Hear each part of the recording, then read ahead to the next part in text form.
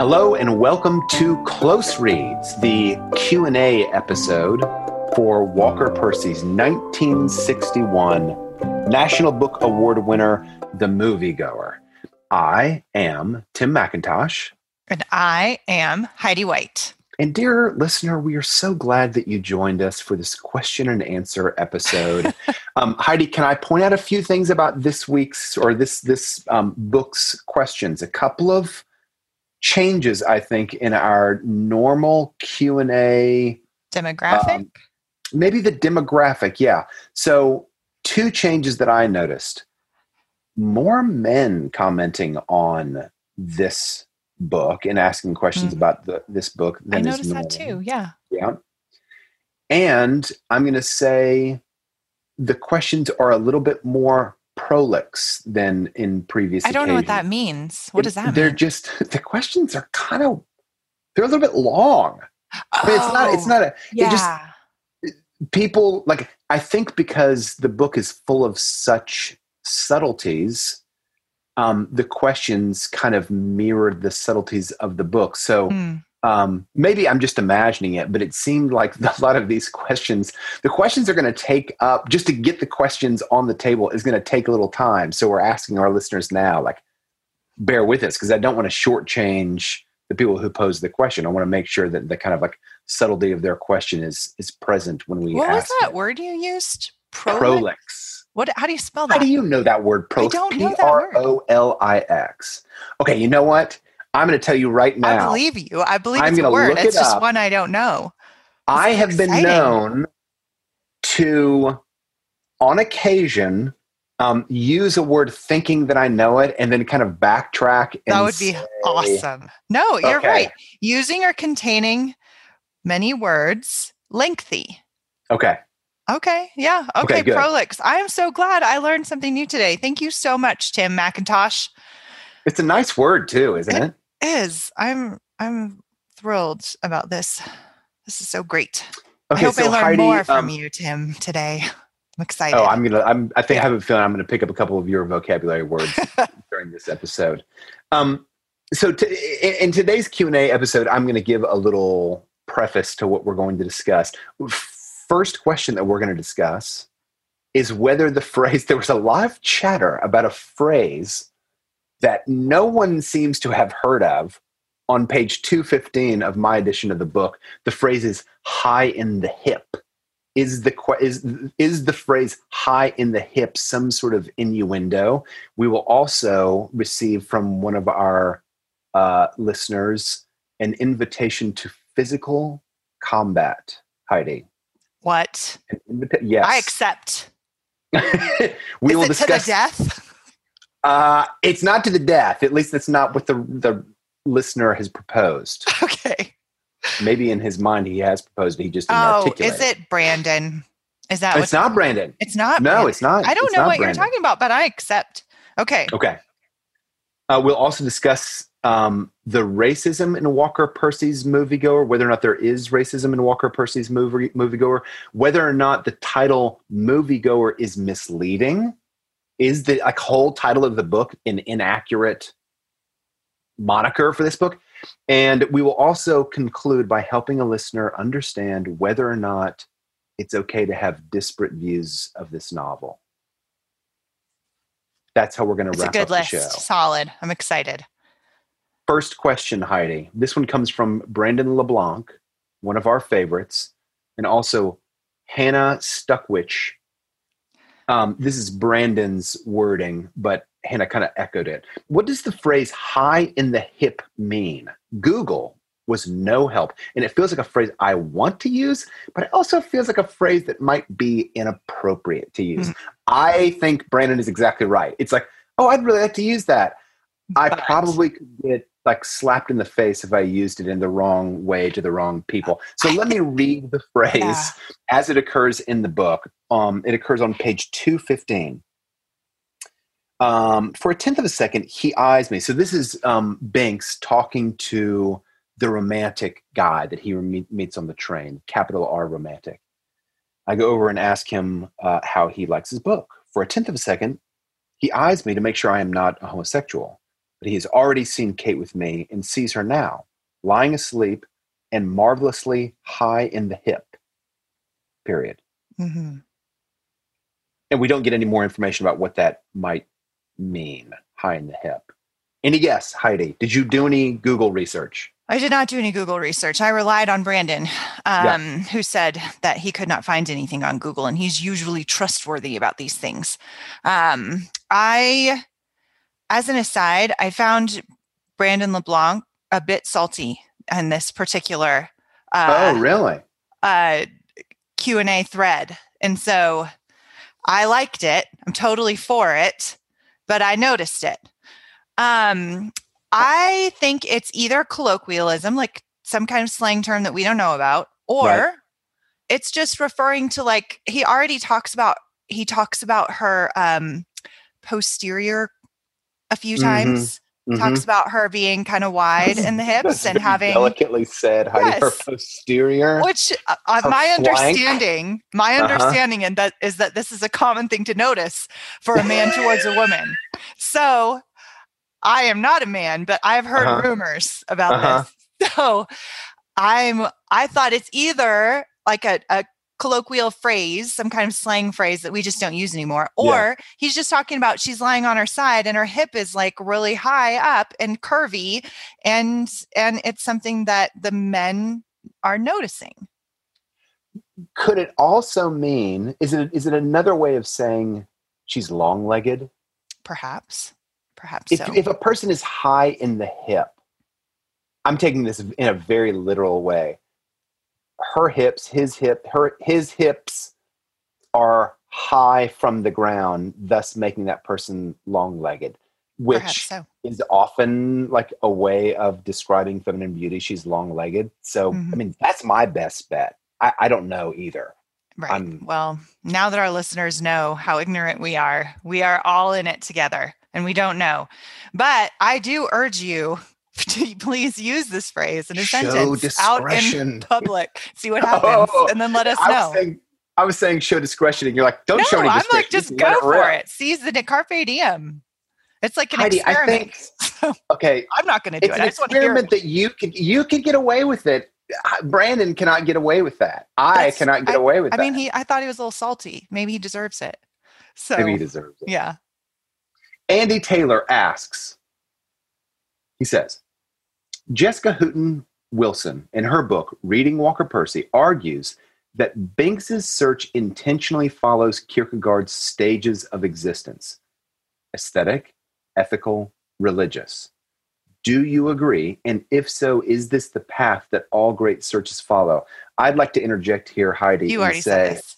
I did. And I feel really good that Jessica Hooten Wilson and I agree. I feel somewhat I didn't need to feel validated. It's nice to have like some backup there. Absolutely. So let's focus on this. Her book is brilliant. I think anybody, I haven't read the whole thing. Yes, she's an incredible scholar, and she has written about Dostoevsky, about Flannery O'Connor, about Walker Percy. And I just reviewed a book that she co-edited with another scholar on Solzhenitsyn and what he has to offer to American culture today. Kidding. She's excellent. Anything she writes is definitely worth reading. I have her Walker Percy book, but I haven't made my way through it all the way. But I would like to say, she's solid backup to you for sure. And you did say that you made that exact point on the last podcast, and I thought it was brilliant. So that's great. Hooten Wilson, HOOTEN Wilson. So Andy Taylor asks, if this is so, that Binks kind of travels through these three stages, is this the path all great searches follow? I think you should take a stab at this first, Tim. So you might possibly have a thought or two on this question. I have a thought or two on this. I'm going to go back to Kierkegaard. He says that one does not necessarily have to travel in order through these three different stages. In other words, an aesthetic person who is kind of like enjoys the great pleasures of life, of art, of physical existence, gambling on a weekend with one's friends, one can leap over the ethical stage and go directly to the religious stage.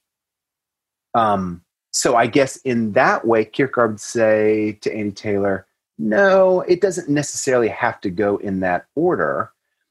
But there's this other question, like, do all the great paths necessarily conclude with the religious stage? That's another kind of question, a derivative question, I think, of what Andy's asking.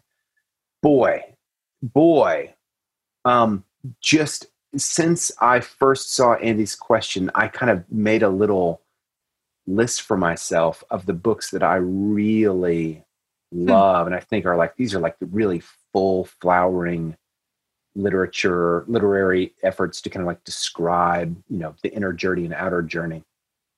And almost all of them for me conclude with some sort of religious, and I want to qualify this, some sort of religious arrival. By saying that, I of course do not mean like these characters in these great books end up with some sort of a Christian conversion or a kneeling and a taking of the Eucharist. I'm not suggesting that at all. But I do think even in kind of books that we might call, that are written by more secular writers that don't have a religious affiliation, I still tend to read their books, like really good books, is not just concluding with a character or characters saying, you know what, I need to be an ethical person now. I really have kind of figured it out. I need to start living, doing my duty. There's something a little bit lacking for that. So my answer to Andy's question would be, I kind of think all great searches end with that kind of final stage of like the questing being solved in some sort of, what's the right way of saying it? Spiritual / religious / something superseding just the kind of human plane or just the ethical plane. So I'm going to say yes. Heidi, what do you think? Is this the path, aesthetic, ethical, religious, that all great searches follow? I'm with you. I think that, as you said, Kierkegaard makes the point that it's not necessarily a search of stages. Kind of like, do you remember when Elizabeth Kubler-Ross in the 80s and that her great book on grief and the 5 stages of grief was like just on kind of the forefront of everybody's mind. Is one of the things people were talking about a lot during that decade and the 90s too. And it continues today. And there was a bunch of people kind of trying to figure out which stage they were in, right? Am I in the denial stage? Am I in the anger stage? Blah, blah, blah. And there was, a lot of caution from psychologists saying, you don't have to identify which stage we're in. This is, it's a very messy thing to be a human. It's a very messy thing to walk through grief. And so it's not something you can check off a box and say, check, I've been through the anger stage. Check, I've been through the denial stage. Check, I've been through the bargaining stage. And now I'm arriving at acceptance, right? Like there's, but whenever humans get a system, we want to try to find ourselves in the system and we want to try to kind of like bend our humanity towards the system. And I think that that's one of the dangers with such labeling, right? Am I in the aesthetic stage? Have I arrived at am I ready for transcendence? Whatever. I think that's less helpful than it ought to be. Or I think it's more helpful to think of it in terms of we're all kind of on this journey, this pilgrimage towards transcendence. And to your point, in a broken, fractured modern world, in a world in which the general culture, the zeitgeist, is rejecting the idea of transcendence and attempting to make human existence, kind of limiting it to the one-story world, the material plane. I think the more helpful point is, let's all make sure we're on some kind of journey towards transcendence. Let's all make sure that we're, that's where our loves and our affections are oriented. Right. But I do think that all those things happen. What I'm really curious about is the people, and I'm not trying to derail the conversation, because there are the moviegoers, the searchers, right? But then what about the people who just accept it, who are just like not on a search, they just believe it? You know, the 98% that he talks about, which of course is a much smaller percent. But the people who are like, I am, you know, I like beautiful things and I like good things and I believe in God and I'm a Christian and I don't need to be on a search. Like, I'm always like wondering, is that legit or is that cheating? Like, should we all be on a search? That's really the question I feel like kind of was raised for me along these same lines. But do you think that Lonnie, that you just described Lonnie from the book, the younger brother of Binks, he meets him when visiting his mother. He and Sharon kind of went on this trip and they ended up at his mother's house. Is Lonnie one of those people who isn't on a journey? He's just arrived. He's arrived at his like deeply, profoundly held Catholicism. I think maybe that's one way of looking at Lonnie, but I would push back against people that I would push back against that interpretation of Lonnie but finding God isn't the end of the search, right? And in some ways, like Lewis tries to make this point in his fiction, like finding God is the beginning of the journey. And it's the beginning of the true search, right? Once you say, like, I've had this profound conversion and I'm now on a pilgrimage to the kingdom of God, like that to me is the bigger adventure. And I think Lonnie's on that one. The adventure of you know, what does he call it? His deeply held disposition, like the journey. He's on this adventure to like confess his sins and overcome them. He's on a journey to holiness. He's now searching not for God in the sense of whether or not God is real, but once you know God is real, that's the real adventure, right? Because now you're going into the heart of something bigger than yourself and something eternal. And that's like unmappable. That's unplottable. That's the search. And I think that's one of the main things that the modern world misses is like these, even the novelists, right? I love these novels. As you know, I love the novels. Right. But to me, like once you do believe in God, you're at the beginning of a better journey. And I'm interested in, you know, kind of novels that explore that, which are more rare. It's much more common to find novels about people who are trying to find God, right? That's fine. That's a really good thing. But I'd love to read a novel about Lonnie. About like the story of his, like the story of a boy of faith who suffered so greatly and is still wanting to confess his sins on his deathbed. That's a great adventure. That's a great search. Heidi, next question.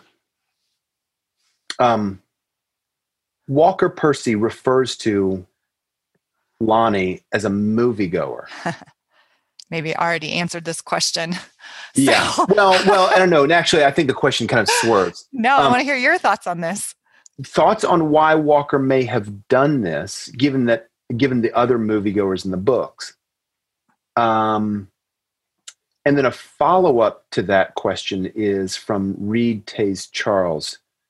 Do you find the title a little bit misleading? Is the title, The Moviegoer, a little bit misleading? It's a good question. All right, Tim, you tackle I'm going to collapse those two questions into Reed's question. Do I find the title to be a little bit misleading? Yeah, I do. The book's not about a movie. I mean, it's not about movie going, really. I have a little afterword by a guy who wrote a 4-part biography of Percy, O'Connor, Dorothy Day, and Thomas Merton, called The Life You Saved Might Be Your Own. Paul Ellie is his name. And he, in the afterword of The Moviegoer, he writes, "The Moviegoer isn't really about movies, and yet the title remains unexpectedly apt." Paul Ellie. So I'm going to lean on my answer. I'm going to lean on Paul Ellie for my answer. He says that the time in American history when more movies were watched at cinemas was after World War II. It was kind of during the time of the writing of this book. And he thinks that the title of the moviegoer is less about a person, Banks, who actually goes to the cinema with great frequency, though he seems to go to the cinema with great frequency. It's more about a mode of being, movie going as a mode of being. And he says that, Paul Elie says that the way to kind of think of the atmosphere of this book is to think about it as a movie going culture. It's sort of, movies are a way of kind of wrapping experience in a cellophane packaging in which we kind of know what the answers are before we begin the movie. We know the good guy's going to get the girl. They're going to settle down in a house. They're going to have a couple of kids. And there's not going to be any mention of malaise. There's not going to be any like real contention with the real darkness and the darkness of everyday experience. That's not going to be what a moviegoer does. That's not what the story that movies tell. Now, maybe we could say movies have kind of shifted and sometimes they actually try to broach those very difficult subjects in some ways. But Paul Elie's point is the moviegoer is not about a moviegoer, and yet the title is very, very accurate. I think that's a great observation. I think he's right. Yeah. What do you think? Yeah. Yeah. I don't think the title's misleading. I think the title's brilliant because what they're talking about, this was long before, Joseph Campbell and his idea of the master story that kind of took hold of the public imagination. But I think that's what Walker Percy is getting at. In moviegoing, the people who are moviegoers are people who are on the search for some kind of like master story to provide a narrative to kind of speak meaning into the everyday life, the everydayness. And his problem with movie going at the beginning of the novel is that in attempting to speak into everydayness and provide some kind of greater meaning, the movies just end up settling, so to speak, I'm using air quotes here, at the end for everydayness. And that's his problem with it. And if we are right in that at the end of the story, he experiences some kind of conversion to the idea of the transcendent, some kind of experience of the sacramental reality of the world. If he finds what he's looking for, then he has arrived at the end of the movie. And so to me, the title's like perfect. That this is a story about someone on the search for a greater transcendent meaning, who thinks he's found the flaw. And then at the end, the flaw ends up being the solution. And I think that's like a brilliant metaphor, symbol for the search, which is really what the book's about. The book's about the search, but moviegoing is a good symbol of that. What about Sam's question? So this is from Sam, Patet. I'm going to say patet. If it's pate, Sam, I will make an apology on the air. I'm going to say patet. Forgive me, Sam. Yeah. Thoughts on why Walker Percy might have referred to Lonnie as a moviegoer, given the other moviegoers in the books, like Banks and the romantic on the bus, who seem to be more despairing and confused than Lonnie is. I had the same question with Sam. I had this exact same question. I get that Banks is a moviegoer. I get that he refers to the romantic on the bus as a moviegoer. I said earlier, the romantic on the train, on the bus, as a moviegoer. But why Lonnie? And I don't know. Because he's still looking for God. Even after he believes in God, he's still looking for him, right? So am I. So are you. Like, but the movie going is the whole, I think that the title works if we are right that there is a resolution to his malaise with the everydayness at the end of the novel. Because his problem with going to the movies is that it ends in everydayness. Right? So, but he keeps going anyway. And then his story, what we get of his story, ends in everydayness too. And he presents it as some kind of solution. And it's tied to a sacramental image of him seeing the man going in on Ash Wednesday and getting the cross on his forehead. And so I think there's, like we said, it's an ambiguous ending. You could say that it's just, he just like caved in and accepted the malaise. And now he's like not even on a search anymore. Like you could make that case, but I don't believe it. So I think with Lonnie, the whole point is that Lonnie is still continuing to search even as he's dying. That's why I think there's so much emphasis on him going to confession still and still wanting to fast. He's participating in the sacraments.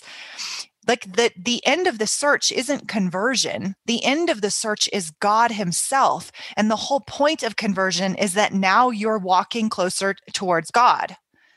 So conversion isn't, it's kind of like a wedding being the end of a story, right? Like that's not your marriage. It's just your wedding. Yeah. And then after your marriage, you continue. Now you've begun the journey of being in love. The wedding is the beginning, not the end. And so Lonnie can still be on a search even after he's converted. And I think he is. I don't know, Heidi. I don't take moviegoer, the name moviegoer as, okay, let me say what I think it is. I think that it includes the search, as you're saying.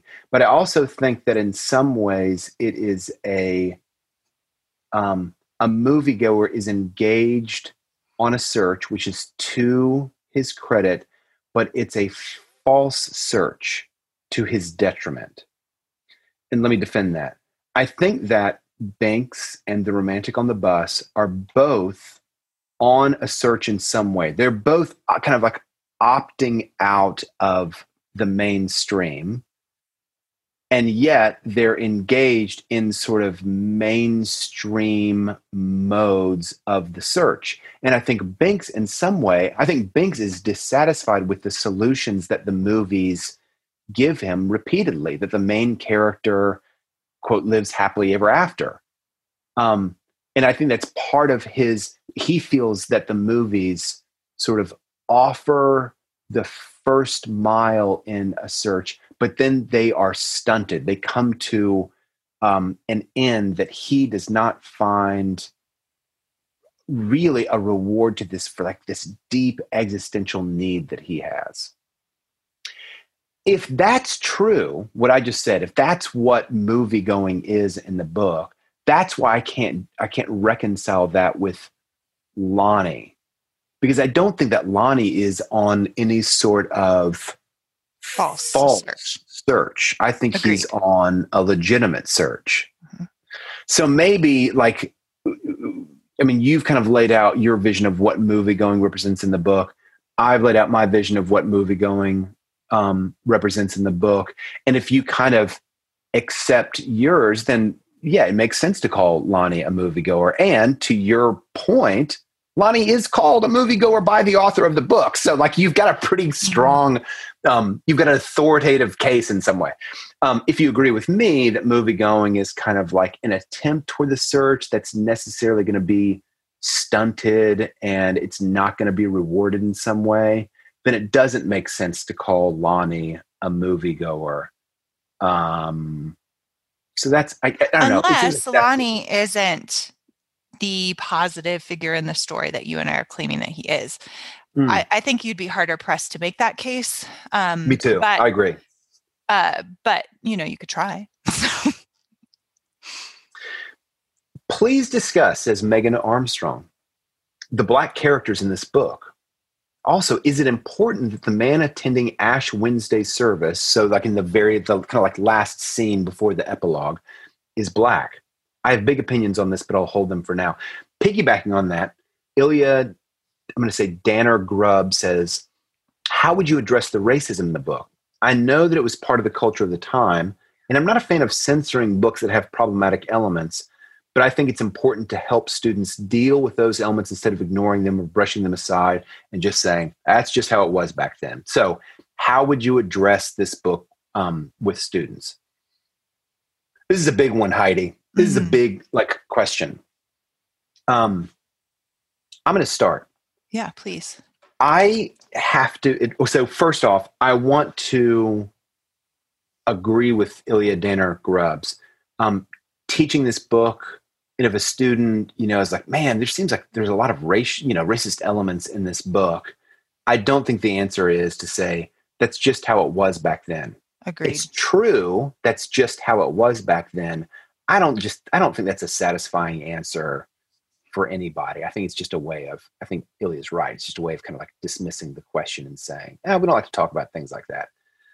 So I think it needs to be addressed. Okay, now, the big question is, are there racist elements in this book? Is our author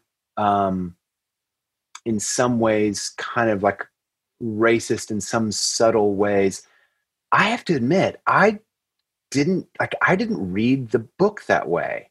I'll admit, I'm a big Walker Percy fan, and no one likes to have their literary heroes, have dirt underneath their nails. So that's part of the reason why I might not have seen it. So I've been thinking about this question since I read it. And I'm just going to try to say out loud where I think the problematic places might be. And I hopefully, please, Megan, please, Ilya, if you're listening to this, pulling out your hair, oh my gosh, Tim, how could you be so blind? I'm asking for a little bit of gentleness because I might just be blind about it. Okay, so what are the things in the book that could be understood as racist? Okay, I thought, the narrator describes negresses and Negroes, those words kind of they're kind of jarring. I don't think that's enough to make a charge of racism. I think African Americans in 1961 were using the word negress and Negro. So I honestly just think that's kind of like a chronological issue, not a racist issue. So another thing that I thought of was our narrator or our author. There are there's two things. The characters who are Black that show up in the narrative of the book tend to be servants in in Aunt Emily's house, right? Or they're they're day laborers. And so maybe there's a complaint that, man, the only kind of vision of African Americans that we see in the book are low-placed African Americans. Maybe this is like a silent endorsement of a kind of racial caste system that exists in the Southeast, specifically in New Orleans. And so to that, I would say, I struggle with that because this is the kind of like reality on the streets in New Orleans. So I went back and I looked at demographics of New Orleans from 1960. So we're doing a really deep dive here, Heidi. I hope that's okay. About 40% of occupants of New Orleans are African American at the time. The other 60% are going to be almost entirely white. Okay, so it's demographically, it's a fairly balanced 40 to 60 city. The main shopping avenue in New Orleans is Canal Street. Secondarily, there's another big street called Dryade Street. And I ran by Brandon, that is the correct pronunciation, Dryade Street. The main shoppers on Canal Street and on Dryade Street were African American, and almost all of the shops on Dryade Street and Canal Street were white shop owners. So right there, I think you've got a little kind of a picture of maybe the old South caste system, that the means of production and the wealth of a city are occupied in white hands, even though a large portion of a large percentage of the populace is African Americans, and African Americans could not own they did not have those doors open to them so that they could own shops, own the means of production, et cetera, et cetera. So is Walker Percy, by highlighting those that African Americans only kind of exist on one sphere of the societal plane, is that racist? For me, it's like that's the way that New Orleans was. Okay, so can the book be charged as racist that Percy does not object to it in any way? Maybe so. Maybe so. Maybe silence is an endorsement. I'm a little bit suspicious of that. I mean, maybe that's white privilege speaking, but I'm a little bit suspicious that not naming it is somehow endorsing it. I don't think that Walker Percy's background gives any indication that he was a racist in practice or that he somehow endorsed kind of like the systemic situation that he was in. So I'm a little bit reluctant to do that. So here's the third possible charge of racism. Some of the descriptions in the book draw African Americans, they highlight certain features of African Americans that might denote them as other. I'm thinking of, he was describing a black man's hands, and he describes the palms of his hands as being the color of shrimp. Do you remember this, Heidi? I couldn't find the page number, but I felt confident it was there. So maybe there's some way in which Walker Percy's description of African Americans, just like physical features, is kind of othering. It's kind of drawing this distinction between white people and black people, and Percy shouldn't highlight that. I can understand that being an uncomfortable thing. I don't think that Percy, though, is highlighting kind of like features that are oftentimes caricatured by whites. I didn't see him doing that in the book. So I read those descriptions as being part of his descriptive capacity. And not necessarily othering African Americans. It was more, he's just making an attempt to do what he does throughout the book. Notice things as they appear to him and giving apt descriptions of them. That's how I read it. Now, again, Megan and Ilya might be saying like, Tim, you missed the whole thing. It's right here. And if I did, honestly, Megan, Ilya, please contact me on Facebook and correct my ways. But that's kind of how I read it, Heidi. Tell me what I'm missing. I don't necessarily think you're missing anything. I think what has happened since his time and ours is a radical redefinition of racism. So everything you're describing would nowadays be considered racist, right? So if there's a certain way of thinking, cultural way of thinking of Black Americans, that there's a certain kind of that, I mean, and that's true in the South. It's true to this day. So that is in itself then institutionalized racism, that right? And that Banks then is in every way, and I think this is true, according to our definition of white privilege, he is the poster child for it. Right. So the way that he thinks and talks about, say, you mentioned the servants in his aunt's house, right? The modern is going to look and say, just the fact that exists in a novel and that we're willing to pick it up and read it is a racist act, because it furthers then the stereotype, this institutionalized stereotype that in a wealthy white home in the South, there would be Black servants. And we shouldn't even be entertaining that thought anymore. We need to be cutting that kind of literature, those kinds of stories out from the American mind, so that in no way can we then read this book and be corrupted into making excuses for institutionalized racism. Yeah.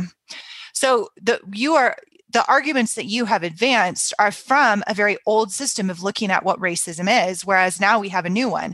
And whether or not we should challenge that, agree with that, might be beyond the scope of the discussion today. But according to our new version of racism, this book is super racist. Right?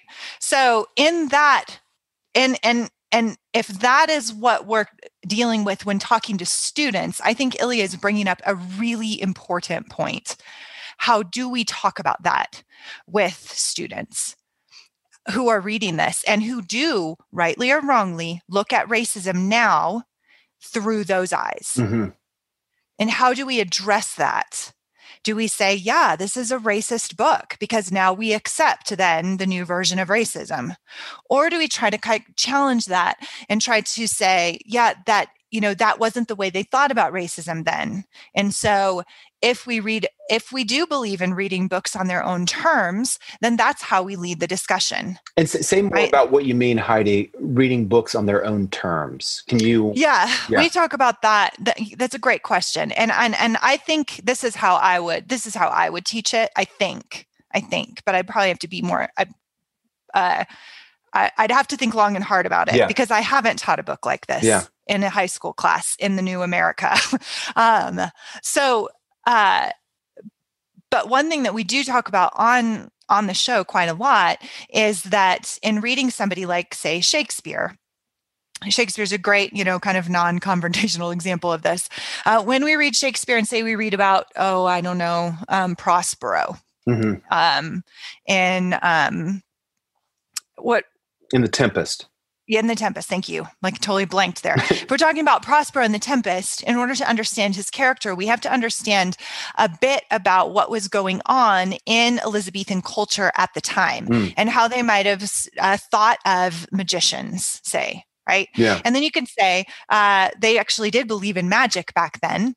And there's this famous magician who was practicing at the time and had just gotten in trouble with the law. And there's a lot of questions about that. And then Prospero was written. So it kind of takes this play and puts it into a historical context. And in that way, then we're reading the play on Shakespeare's terms. And then once we have a solid footing in that, then and only then can we start bringing in our modern way of thinking about, say, like magical beings, right? Right. And I think that's a solid way to read a novel. Rather than beginning with our own constructs, we begin with the constructs of the author and of the time period in which it was written. And then from there, we can launch out on then critical commentary. And I think if I were teaching this book, that's where I would start. And I think specifically for something as emotional and volatile and incendiary as the question of racism, it's even more important to help students displace that and to say there have been throughout history, almost all of history until like a decade ago, a different understanding of race and of racism. And so, and it kind of help students displace their emotion from the subject to be able to talk about it in a contextualized and historical sense, I think is really, really important, especially in a classical classroom. And then from there, I think it's perfectly fine then to put our own judgments on there, our own moral judgments, and say, I don't think that Percy was right to write Black characters like this. I think he should have thought more critically about it, or to say, exactly what you said. I don't think you can level a charge of racism against Walker Percy, considering the culture in which he was embedded. And so I think that, but those critical conversations are perfectly valid and important, I think, in this novel, but they need to be grounded in a better understanding of the world at the time before they begin. It's fair to say Binks is a racist. It's fair to say Binks is a sexist. I think those are like pretty legitimate claims. I think I just find it really difficult to charge our author, who's seemingly deliberately drawing his main character in these ways, as sharing his main character's point of view. That is That's not true. I don't think that Walker Percy, he might have had an affinity toward the same things that Binks does. Maybe he did. Like he knows Binks so deeply from the inside that perhaps he did. But I don't think that that we can charge Walker Percy with being a racist or being a sexist because he drew a sexist character. I mean, I just think that's like, I think you're kind of like, at that point you stop. You're not really reading literature. At that point, you're reading everything is autobiography. Right. Well, and I mean, to your point, is exactly right. That's the, absolute ever-loving crazy nature of our self-righteous public square, right? Like we have completely redefined what it means to think and feel about anything, and now we just have to fall in line with that, or else we are playing identity politics. And so, and that is, but this is exactly the kind of book that that will be charged with rampant institutionalized racism within the public square. And I think as thoughtful Christian readers, it behooves us to start, to your point, to start asking questions about how then ought we to read in a public square that has accepted this kind of new version of what racism is. And we do have to talk about that, a lot. And, what I want to do often is throw up my hands and say, this is just so irrational, right? But it's happening. And so it does behoove us. I really like the word behoove to say, okay, if we see something really good in this book, and yet we know there's going to be a charge of racism leveled against it, and potentially by our own students and their families, and people who are deciding reading lists and book lists in schools, how ought we then to meet that charge in order to defend the book, and then also to use the book as a platform for having some of these conversations that are happening, whether we want them to happen or not. And I think kind of starting with the idea of grounding it within its own culture, and then raising the critical questions on behalf of our students is a worthwhile way to begin to engage in some of these hard conversations about some of the books that we love. Heidi, next question. Gabrielle Doran. Tim and Heidi's lengthy discussion about this book's approach to the modern man made me wonder, why did this book win an award? Granted, I was not around in 1961, but if the intellectual establishment of the time was anything like it is today, what did reviewers see in this story? I know why it resonates with me, a Catholic, but I'd be interested in hearing more what the wider intellectual community saw in this book, other than the redemptive grace Binks might be tending toward on his search. I'll tackle this one first, Heidi. I'd love to hear what you think after. Gabrielle, I don't think that this book should have won the 1961 book award. That's coming from someone, as I said 10 minutes ago, I'm a big Walker Percy fan. This is not his best effort, and I don't think that this book is better than the rivals it was up against in 1961, Salinger's Franny and Zooey, Joseph Heller's Catch-22, Isaac Singer's The Spinoza of Market Street. So I don't think it should have won National Book Award. That being said, your question, Gabrielle, has been really, like, before you asked it, I've been thinking to myself, why did this book win? Because it says something about the award committee that they selected this book. And it must have, surely, touched something on the panel that was deeply felt.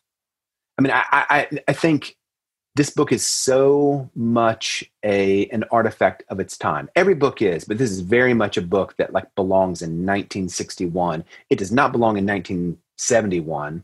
It doesn't belong in 1931. It's 1961. And I think that he got the pathos of 1961. That's my best guess as to why this book won. Because I don't think its quality measures up to its rivals. So then it must have really articulated what it felt like to be on a search in 1961. That's my best guess. Heidi, do you have something? Well, I mean, my understanding of her question is if this is a book that challenges the assumptions of modernity, why would modernity give it an award? Mm-hmm. Right? Like, so fair enough. It's a great question. And I think that, at least some of it, there's probably lots of reasons for it. One is that this is a very easy, like all of the great mid-century Catholic authors, this book is a giant risk for a Catholic author to publish, which is one of the reasons why I love them so much, is that they write these books with these, there's no neat little bow at the end. There's ambiguity in the interpretation of these novels. And so I think that there's a lot of wrong readings of this novel. And maybe we're the ones reading it wrong, except that's fair too.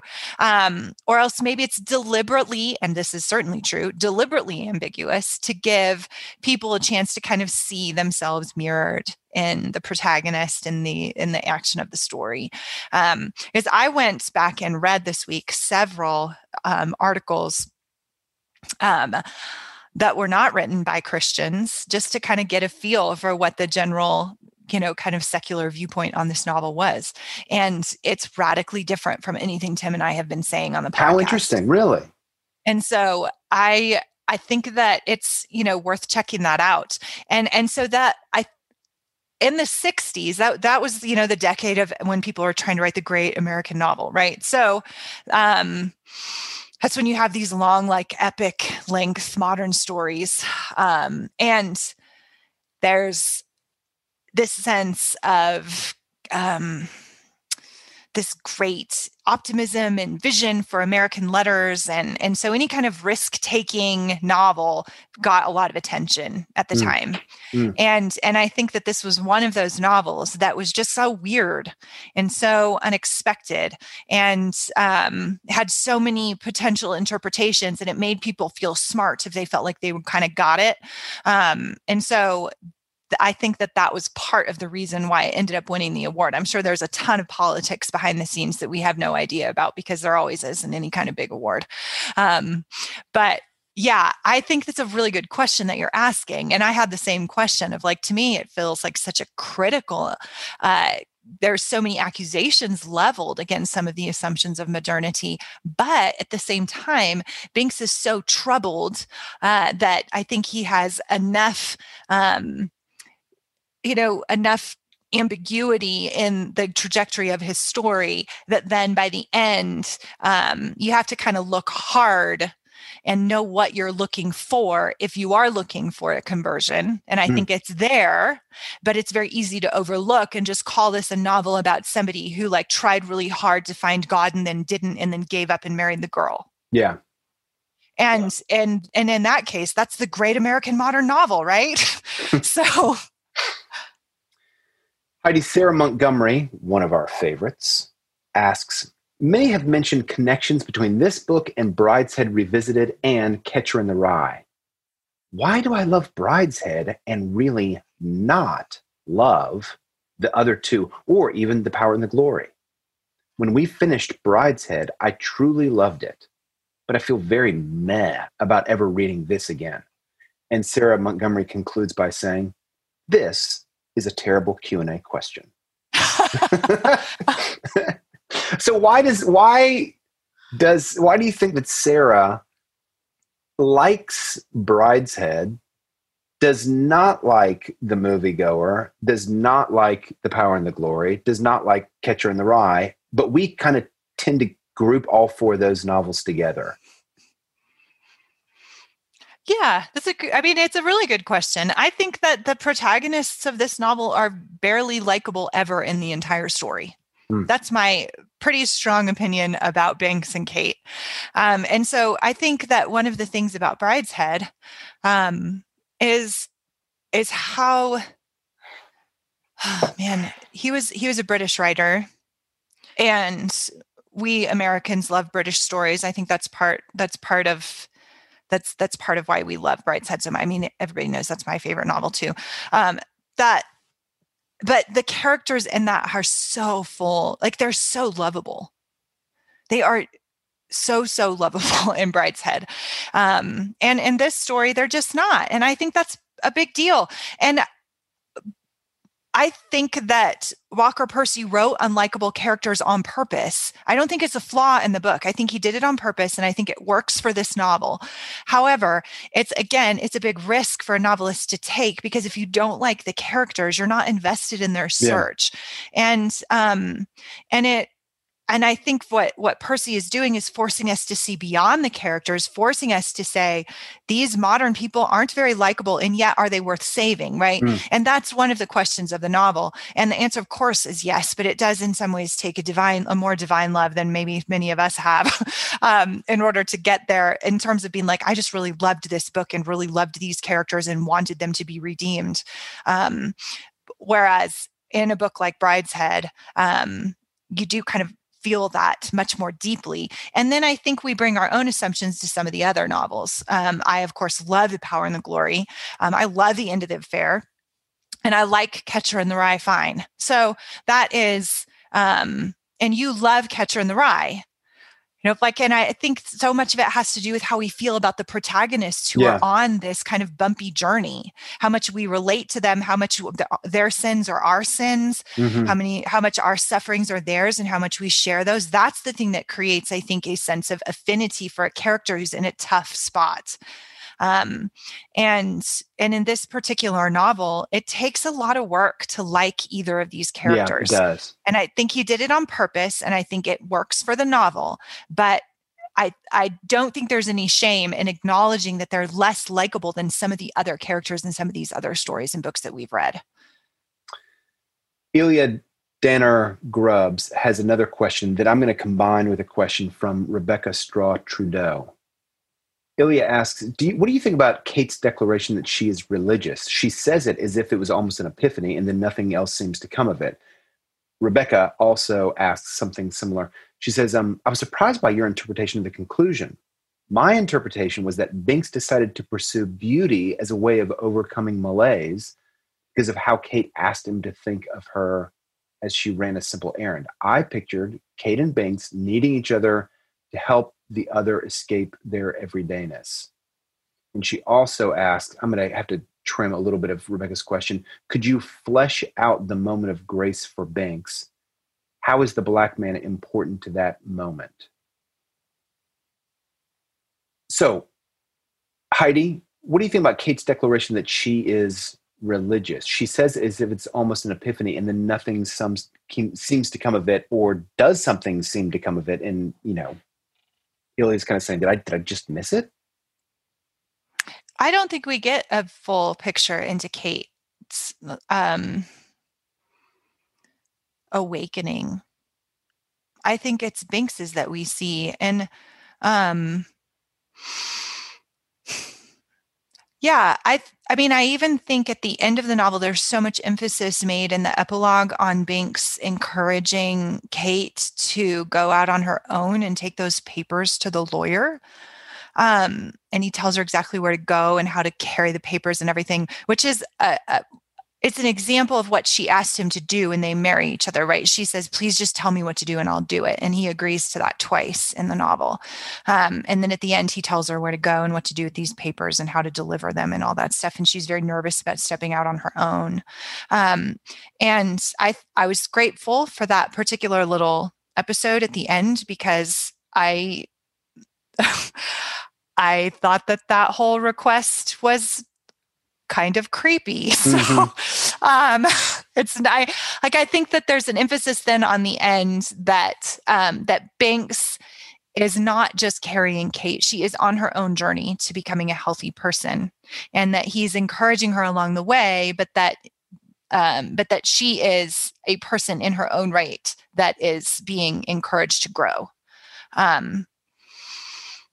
And so anyway, that I think relates to it, because I don't think that we see Kate being completely redeemed in the context of this story. Yeah, I agree with you that the camera really does focus on Binks during the last chapter and a half. We kind of move away from Kate and it focuses almost exclusively on Binx. So can we flesh out the moment of grace for Binx? How is the black man important to that moment? Why don't you give that a start? I think the moment of grace is not stark as it is in a Flannery O'Connor story. I mean, it's Flannery O'Connor stories. Gunshots go off, people get tattoos, a bull gores somebody. This is the moment of grace. If you miss it, you haven't read the story. I think Binx is subtle. And I think it's almost more, how do I say this? I don't think that Binx makes a decision as much as he rounds a curve the way that one does in a car. So you have to make a decision to make your car drive around a curve. But it's not like slamming on the brakes, nor is it, really punching the accelerator. I think that Binx is gradually rounding this curve in which his own malaise is so disheartening for him. All the ways in which Binx has tried to escape his malaise, they're not working for him anymore. Moviegoing, is not working for him anymore. Spending time with Sharon, spending time with other women is not going for him anymore. So I don't see him as experienced. He's not gored by a bull, a la a Flannery O'Connor story, but he's gradually turning a corner and recognizing, maybe like someone leaving Kierkegaard's aesthetic stage, the aesthetic means are failing him. They are no longer sources of joy and gratification. So what alternative does Binx have? Well, the religious life is beginning to open up to him in some way. So I think that the commentary at the end about the black man after Ash Wednesday, has the black man gone to the church because he's had this profound moment of grace himself somewhere along the way? Or is church going just another thing that he's done with his life because his mom wanted him to do it, because his dad wanted him to do it, and he's just never really changed his ways? And Binx seems to say, I don't know. But it seems that God's grace is functional in both stories. If there's this radical turning, or if it's just sort of like part and parcel of a life that this man in the Mercury has chosen, either way, God's grace is efficacious on both. Right. I think what he's challenging here, and this is why I see this as a true conversion,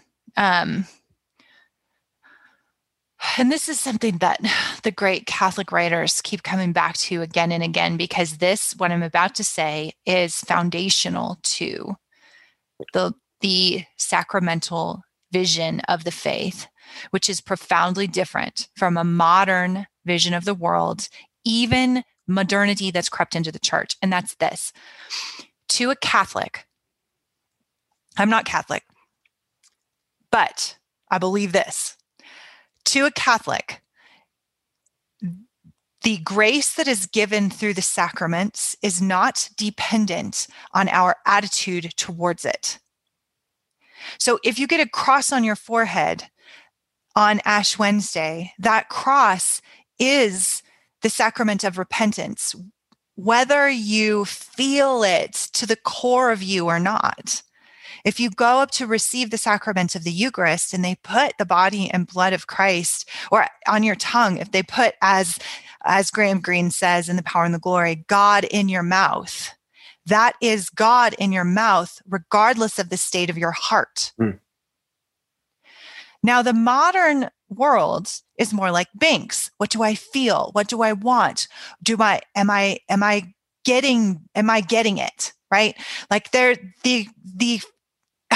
it's so experiential that somehow they feel like if I get a cross on my forehead and I don't feel repentant, then I haven't experienced the sacrament of repentance, right? And the Catholic vision of reality is the opposite of that. The Catholic vision of reality says whether that man who came and got a cross on his forehead is doing it out of some kind of profound repentance, or because it's just part and parcel of his everyday life, whether it's out of the everydayness, he still got the repentance. He's still got the cross on his forehead.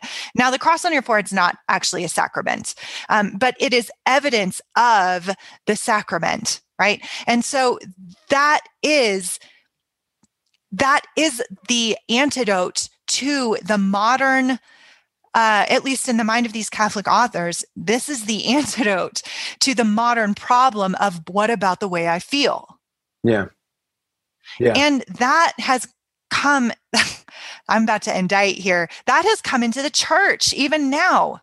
People saying things like, it's really whether your heart believes or feels, it's really based on how you feel and what you get out of church, right?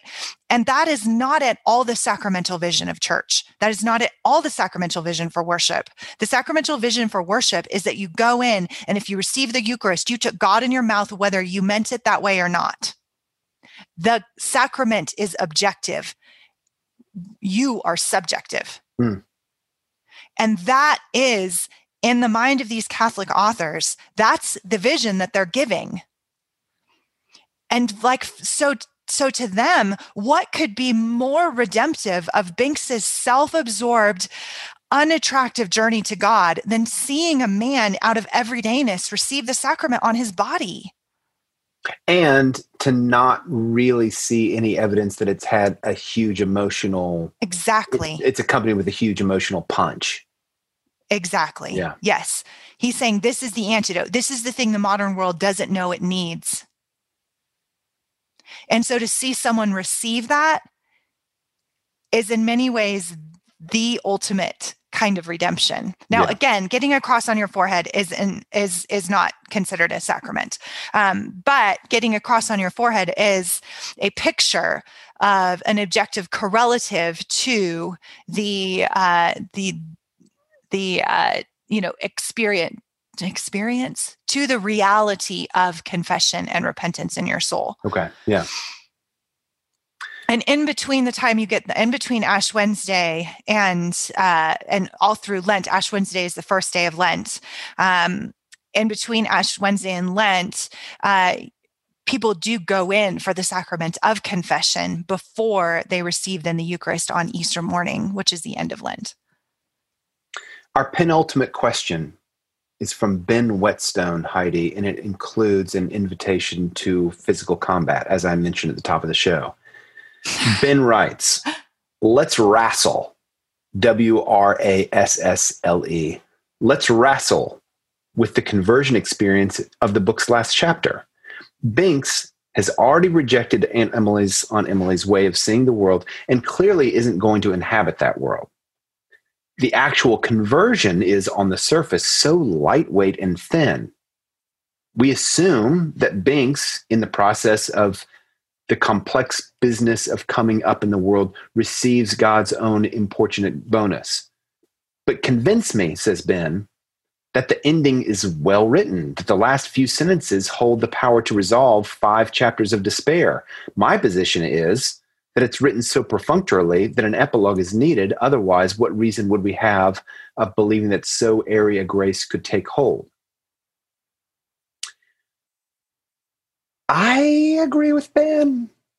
With the caveat being, I think what you just said in an answer to Rebecca and Ilya's question, that the sacramental vision has taken a hold in some way over Binks. Okay, so I'm going to grant that. But I think, Heidi, as a literary question, I think that Ben's complaint is legitimate. Convince me that the ending is well written, that the last few sentences hold the power to resolve 5 chapters of despair.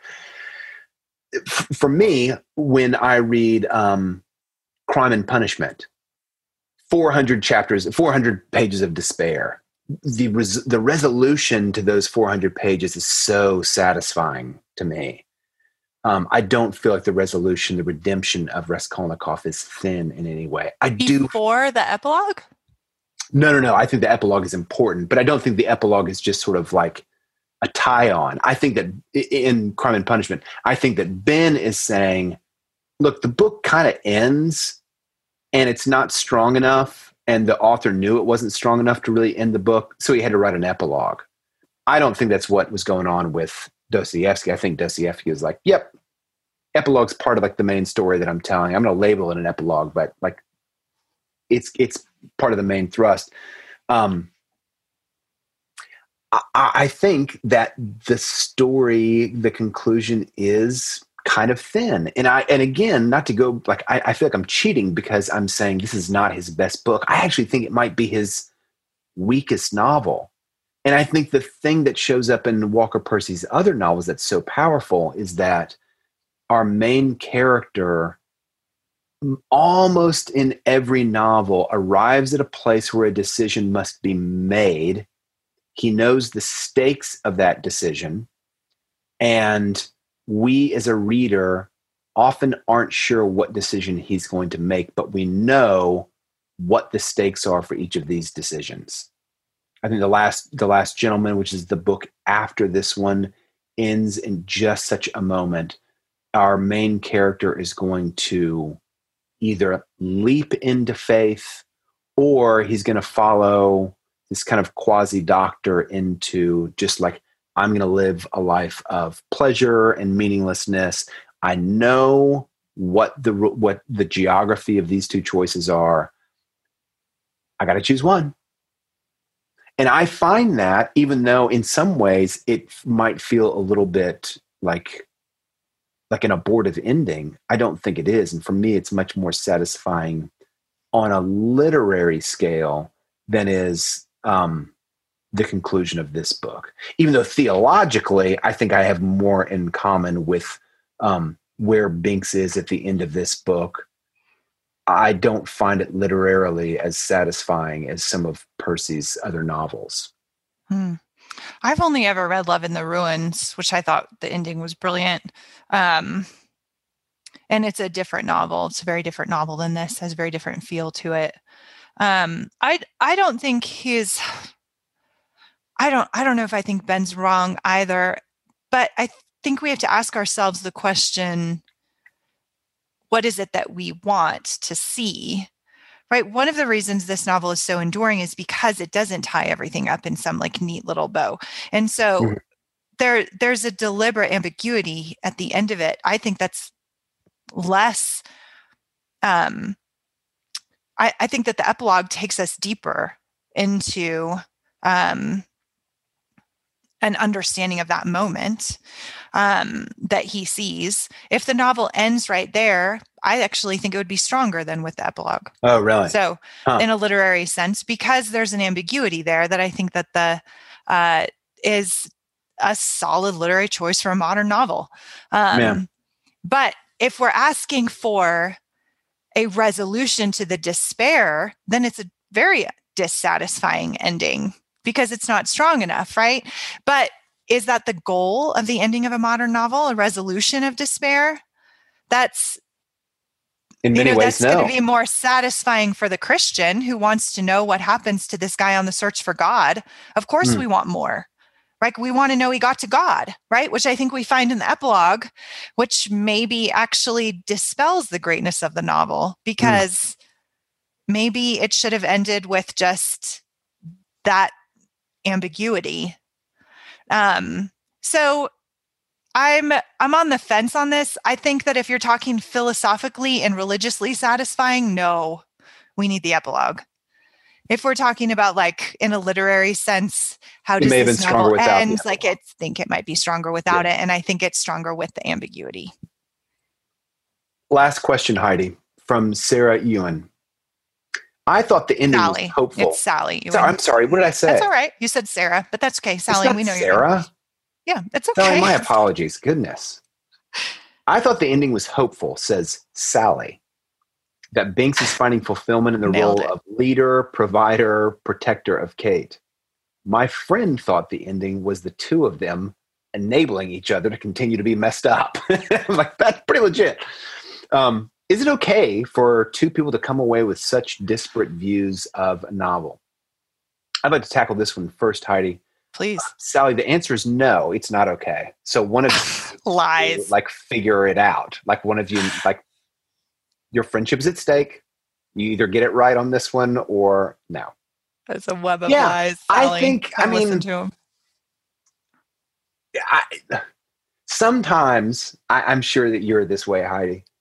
Sometimes I get to the end of a book and I'll talk to a friend of mine and they'll see it in a different way. And I will... Like the moviegoer search.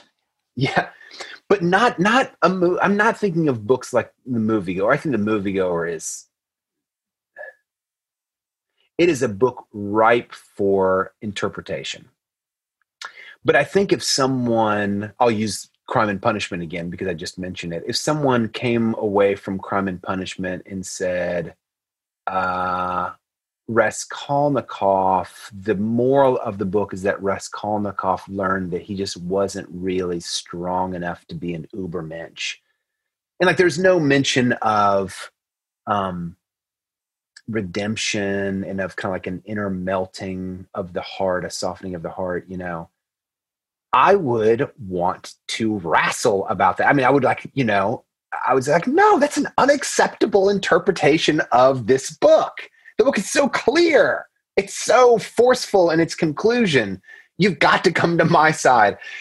So I'm a little bit guilty of actually answering Sally's question in the negative. No, it's not okay. Sometimes you can't have disparate views of some novels. But I think this is definitely a book that lends itself to a variety of different interpretations.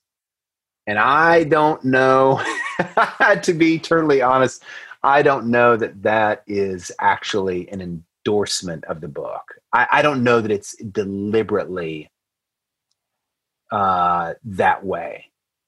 I don't know that his ambiguity was pre-planned. Sometimes in my kind of worst moments, I'm like, Walker, it's just not your best effort. It was your first effort, but it's not your best effort. And part of the ambiguity of the ending is that it wasn't your best effort. Heidi, what do you think? Is it okay for people to come away with such disparate views of a novel? Absolutely. That's what's fun about novels. That's what's fun about good novels. But a lot of times we don't know that until we start reading with other people and talking about it with those people. And I think that that's what happened with you and your friend. And that's why I believe in reading books in community, especially hard books. The harder the book, the more ambiguous the book, the better to read in community.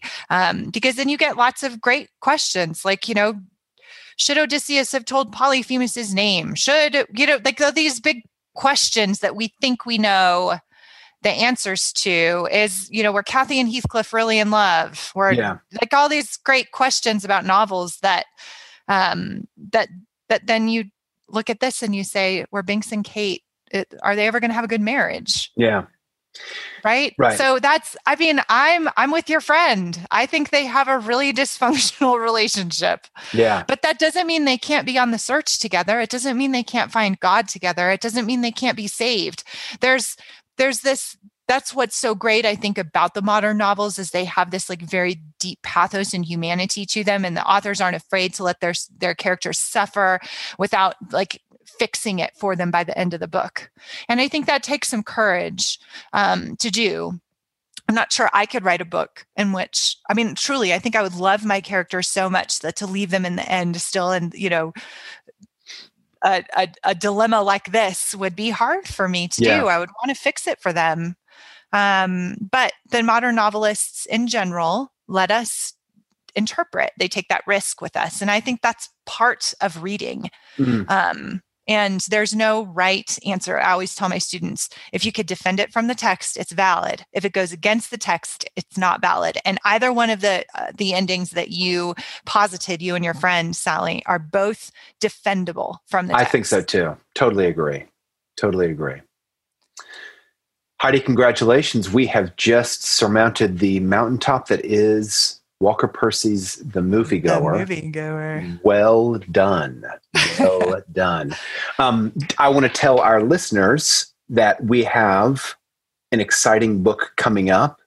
We will begin recording next week. Death Comes to the Archbishop by Willa Cather. I love this novel. It's a wonderful novel. It's a wonderful novel. I can't wait to have David back also. David will be joining us, Heidi, after a brief hiatus to tend to his newborn bookstore, which I talked to David yesterday on the phone. The bookstore is doing very well, like financially, this is a hard time to start a bookstore. It's a hard time to start anything, especially a bookstore. But David said that he and Bethany have been really happy by kind of the early returns. So he's not feeling kind of economic anxiety that he could very easily be feeling if things had not gone in the right direction. So keep up the support, close readers. Absolutely keep up the support. If you want Tim, to, I want to say thank you for taking the lead on these podcasts. It's been my pleasure. It's been so great to come back to Walker Percy. I never left him, but I probably haven't read a Walker Percy book in probably 7 years after reading everything that the man has written. And so, boy, it does feel like kind of shaking a hand's friend. Not that I would do that during COVID times. I wouldn't shake hands. I would do an elbow bump with Walker Percy. But that's right. It was nice to do an elbow bump with Walker Percy. Hey, our questions and answers today came from the Close Reads Facebook page. If you ever have a question and you would like to get in touch with us, be it for the Q&A episode or not, that's the best way to do it. Log on and join the Close Reads Facebook page, and it's a great, easy way to get in touch with us. Heidi, any closing thoughts about The Moviegoer or about life, hopefully, in the tail end of the COVID era? Oh man! Anything like that from your lips to God's ears, please. Right. The tail end of the COVID era. This week, I just want to say, like for people who are listening to this episode late, this is the week that we saw the first vaccines. People receiving the first vaccines. The vice president received a vaccine. So we both like to kind of like include little time capsule things because people sometimes listen to these a year, 2 years after we recorded them. So to our late listeners, that is where we are in the recording of these episodes.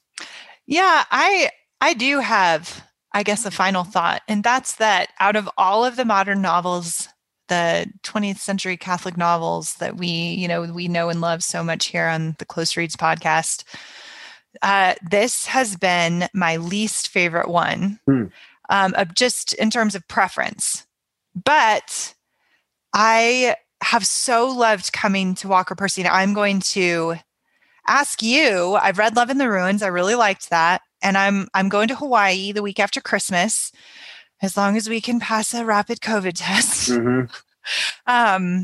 And I want to read some more Walker Percy. So what's the next one that I should read, Tim? Give me a recommendation. Okay. My favorite is Lancelot. Okay. His last novel. That's my favorite. Okay. I don't know that that's the one I'm going to recommend. It's dark. Dark with a capital K. I'm going to recommend just The Last Gentleman. Okay. I think that's the one. I think it's a better novel than this. I do think that Lancelot is his best, but yeah, I don't know. That's the one you want to read in Hawaii. Mm-hmm. I'm looking out for you, Heidi. I know. I appreciate that. I don't need more darkness. If you do read it, like I'm sure that all of our listeners will be very curious to hear about it. And I'm really hoping you'll all tune into Death Comes for the Archbishop starting next week. And David will be back for that. Yeah. Thanks again, listeners, so much for your support and for your attention. We do not take it for granted, I can assure you. We're really grateful. We hope that everybody is staying well, taking proper precautions, and that you get to enjoy your Christmas holidays and that they're safe and merry. Merry Christmas. Merry Christmas. Thanks again for joining us. And as always, happy reading.